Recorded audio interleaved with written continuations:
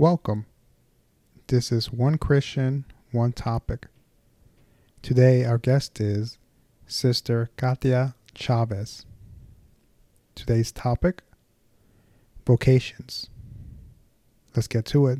Sister Katia, as the Director of Vocations for the Sister Servants of the Blessed Sacrament, what did your work consist of before the pandemic, and how has it changed now? My work as a vocation director is to lead women and guide them into discernment process so that they will decide to enter religious life. Before the pandemic, I used to go to schools, give presentations about vocations. I used to go to different parishes and speak at youth groups, confirmation classes with young adults, and I would just explain what vocation is. When pandemic came along and I couldn't go to those meetings anymore to be in presence, there at the parishes, for a while, I was thinking, now what? And I guess it was the same question for many people. It's like, now how is my work going to be transformed? Fortunately, there had been, before the pandemic, I had thought of starting a YouTube channel. So basically, when pandemic hit, I thought this is the opportunity. This is the best time. So I created a channel and with the help of other sisters, and I was able to reach out to more people and record myself with the presentation that I will go to the parishes to deliver. And so that way it was on air. And if someone had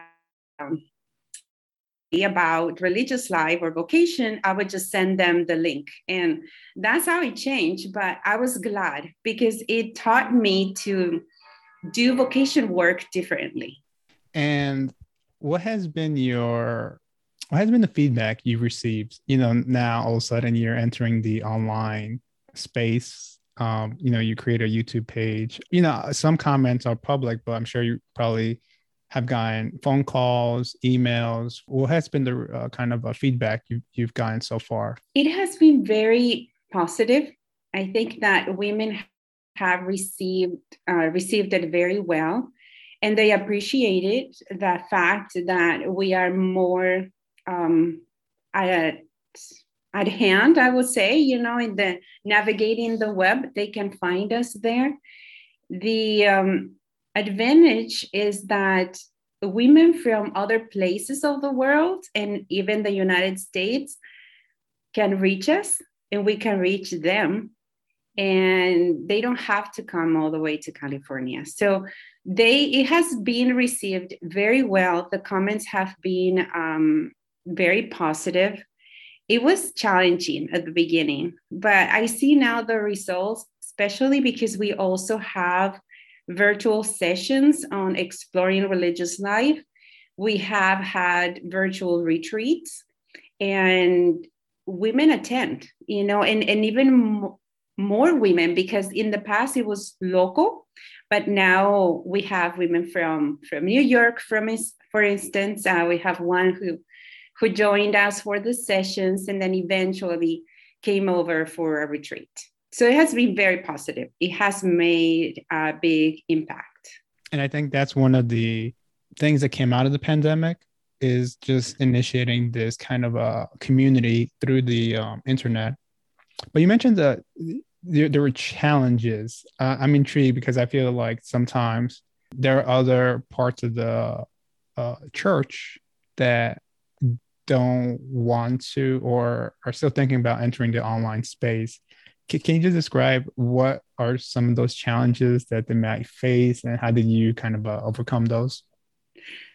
Yes. The challenges of talking about are different kinds. So, for instance, the technology part, having the appropriate camera or the software that we need to edit the videos to put them out there. So that was one part which I needed to learn, and it was challenging but beautiful. The whole process, it was a learning experience, and it was great. And the other challenge I'm talking about is what you were mentioning. It's not easy for a lot of people, particularly some religious and some church members, accepting religious being on earth. It's like, what are they doing there? They're supposed to be in their convents. They're supposed to be there, like just praying and just keep it to themselves, the whole message. But with pandemic, what do? Like, you have to explore, venture out, and find ways to continue proclaiming the good news and proclaiming that we all have a vocation and we all need to find it, because that's going to make us happy. So those kind of challenges, you have to be very careful. You have to be very attentive and just follow protocols, do what you're asked to do, and just move on. I would say that I'm so fortunate also that I have very supportive sisters who were encouraging me and helping me out. And they were just saying, just go for it. Let's try it and just go for it. They trusted me, and I'm so happy and I'm so thankful. And I think that beginning stage, probably there were like small steps with fear, but now things are changing and evolving. And now we know it's fundamental now, it's essential for vocation work. So you mentioned that you've held, and I've seen you have had some online retreats. What has been the difference or do you see a difference between those attendees through these online sessions, as opposed to, as you mentioned before, you were doing kind of just one-on-one local retreats? Like, is there a difference you're seeing between the people who are reaching out to you, attending these retreats, through this online space, as opposed to before when it was more kind of just in person? Mm-hmm. Yes, I've seen a difference. I've seen the difference mainly is in the participation of women who are far away. Like, if I would have had a retreat in person, that would mean that I will only have women around the area where the sisters work. But now that some of the retreats are virtual, or some of the sessions are virtual, we are reaching out to more people. It's a wider space. Women join us from Kenya, from Nigeria, from New York. I don't think we would have done that without having our virtual retreats. And although they are very helpful in gathering more women from all over the place, it's only the first step. Because when it comes to religious life, women need to first understand what it is, or learn more about religious life by talking to a sister. But if they want to go through a formal process and they are ready to enter religious life, the one-on-one presence is essential. We have to have them come over and spend some time with us in the convent, and then make decisions. So I'll give you an example. This young lady who is in New York, she found us through the internet. So she went to our website, so that we have these sessions going on. She was interested about religious life, so she connected with us and we started a process. But there was a time in which she needed to come. So she flew from New York to California. She spent a week with us. Within that week, there were 3 days of retreat. So we were able to interact with her. She was able to get to know us, to eat with us, pray with us, do the divine office, and more about religion. So It's virtual events are good for us first step kind of screening, but definitely come and see experiences is what's going to make women move from discernment to decision. And how much or what, because I'm just thinking as you're mentioning, you know, there's an interest, and that's why people attend, that's why people reach out to you. But you know, sometimes I'm feeling that you awaken something in them that may not necessarily be religious life, or you may awaken something more spiritual in them, more kind of discerning what they should be doing with their lives, you know, as a single person, as maybe married. um, how much are you accompanying them through that process, or not necessarily you, but how much do they kind of continue to reach out to you in kind of you know, because yeah, as you mentioned, that there's you know, such lovely things such as, you know, the adoration, divine office, that within the community, you know, it's actually, you know, very helpful. Is there a drop off, like is there an immediate drop off when someone says they met with you and several times and they said, you know, I'm not interested in religious life, so I'm done? Or is there still some communication, like, you know, I want to proceed, kind of just uh stay in communication, but you know, it may not necessarily just be in religious life?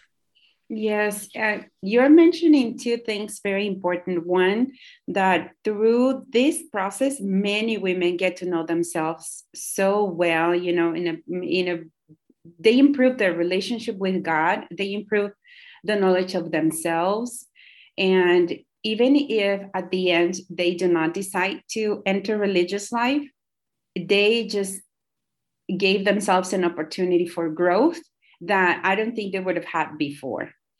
And if they decide that they're not ready, because it could be that they're just not ready, it's not the time, and they finish their formal process, they could go back to their normal routines, their classes, their schedule, their work that they had before.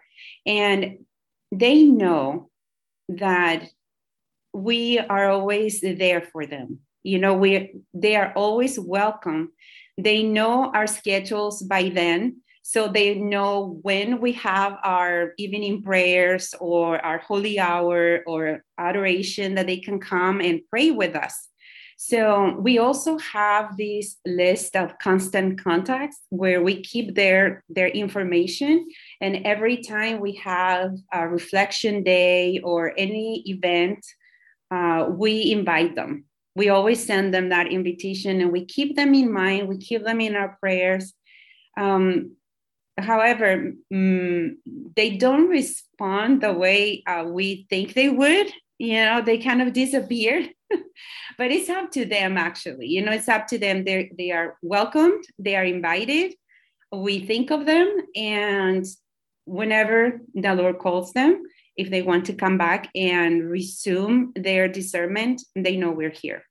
So how long is that period from when a person, like what's the average time period from when a person encounters you, you know, starting from a retreat, just reaching out to you, and from when they move forward and decide to enter religious life? And you know, nothing specific, but just an average. So it's from someone like myself who has no context of like how long it would normally take for a person just to kind of be introduced and then later finally decide, like, you know, this is for me. Like, what's that time period? It actually depends. You know, it depends on each individual, because if that person is constant with that communication and that person begins a process like relatively fast, that process will take from 6 months to a year. So if someone is inclined to religious life and formally begins the aspirancy, then we start having sessions of discernment, one-on-one, and after 6 months to a year, they can make a decision. And that is basically when the young lady is younger. this is what I've noticed, because when they are finishing high school, before they actually go into college, they are at that period of time in which they're free. They have more freedom to move, to decide, to take their things and follow Jesus, and enter into religious life. There's no obstacles, nothing that it's going to be an impediment for them to enter. Now, those are the ones that go the fastest. Those are the ones that take 6 months to a year. There are other ladies who receive the call later in their lives. So perhaps after college, they have finished and they're older. And by then they have other obstacles that they have to face before they actually enter the convent. So for instance, they may have student debts. They may have some possessions of their own that they have to see what to do with that before they actually join the convent, because one of the vows that we make is poverty, chastity, and obedience. But with poverty, you have to make sure that there's no debts before you enter the convent. And so when you're older, you may have to deal with certain things like that. And so that will take more. That will take probably 2 years. Mm-hmm. In one of your videos, you mentioned, or you provided information that the National Religious Vocation Conference, the data shows that 70% of new entrants consider religious life before age 21, and then 95% found the most help from meeting a sister of that congregation. Given that information, how early are you engaging individuals for them to kind of be aware of this kind of vocation opportunity? Mm-hmm. To respond to their vocation before 21. Okay, so there are various stages. Although yes, before 21 they have this idea or desire to enter religious life, it didn't really start there. There's a lot going on before, because a vocation is like a seed that it's planted and then it just keeps growing. And it comes to a point in which they realize, I think God is calling me, right? And that is when they're like before 21 or so. In our community, what we do to help those women decide if they are entering religious life or not, or if the Lord is calling them, because we are an education community. We have elementary schools and high schools. We try to build a culture of vocations. We want the students from an early age, kindergarten, preschool, to begin thinking that they are made in likeness and image, and that they are loved, and they are made with a purpose in life, and they will find their specific vocation. And this is a theme throughout their Catholic school, throughout their elementary years, and also high school. So that seed has been planted in them, and the environment around is what's going to help it grow. And so it is not a surprise that before age 21, that seed already flourishes, and now they are thinking of, the Lord is calling me, I need to respond, I have a vocation and I need to follow through. So that's what we do. So in elementary school, but now as a vocations director, what I do, I go to Newman centers in colleges, for instance. I go, as I said before, to different parishes. So to try and help guide those desires from these people that may have them at the age of 17 when they're in confirmation years, or in the youth groups when they're 18, 19. So I'm there, I'm around them. So when this call comes, they can reach out and say, hey, I think there is something going on in my life. Could you help me? That's my hope. And that's what I do in order to help those people who are interested in becoming sisters. Have you seen a difference from these students who you mentioned where they kind of are nurtured at a young age into vocations? I'm not sure how long you've had this, but have you had that experience of seeing someone very young to now where they're graduating high school or in college, where kind of you see that difference in those students, for example, compared to public schools or anywhere else where they don't have that kind of environment? Have you been doing this long enough to see that? Because I would imagine, that there is a huge impact if you start from kindergarten or pre-K. By the time they're, 15, 18, it must have done something. Yes. And thank you. Thank you so much for asking. And no, I have not experienced myself seeing someone young and then now they are realizing their own vocation. But I've heard, and I've seen, let me give you an example. I went to the Newman Center to work with vocations, give presentation and such. And then I found this young lady whom I didn't know who she was, but she knew the Sister Servants of the Blessed Sacrament. So she comes close and then she goes, "Oh, I studied at St. Kieran's with Sister Irma. And you are the Sister Servants of the Blessed Sacrament." And I was like, "Oh, wow. So you are a student." And she said, "Yes, I was there in third grade. Now she's in college, she's graduating, and she is thinking of becoming a sister." So yes, I've seen that growth. I do have to say that the family environment also has a lot to do for that vocation to be nurtured and to flourish and to finally, end in entering religious life.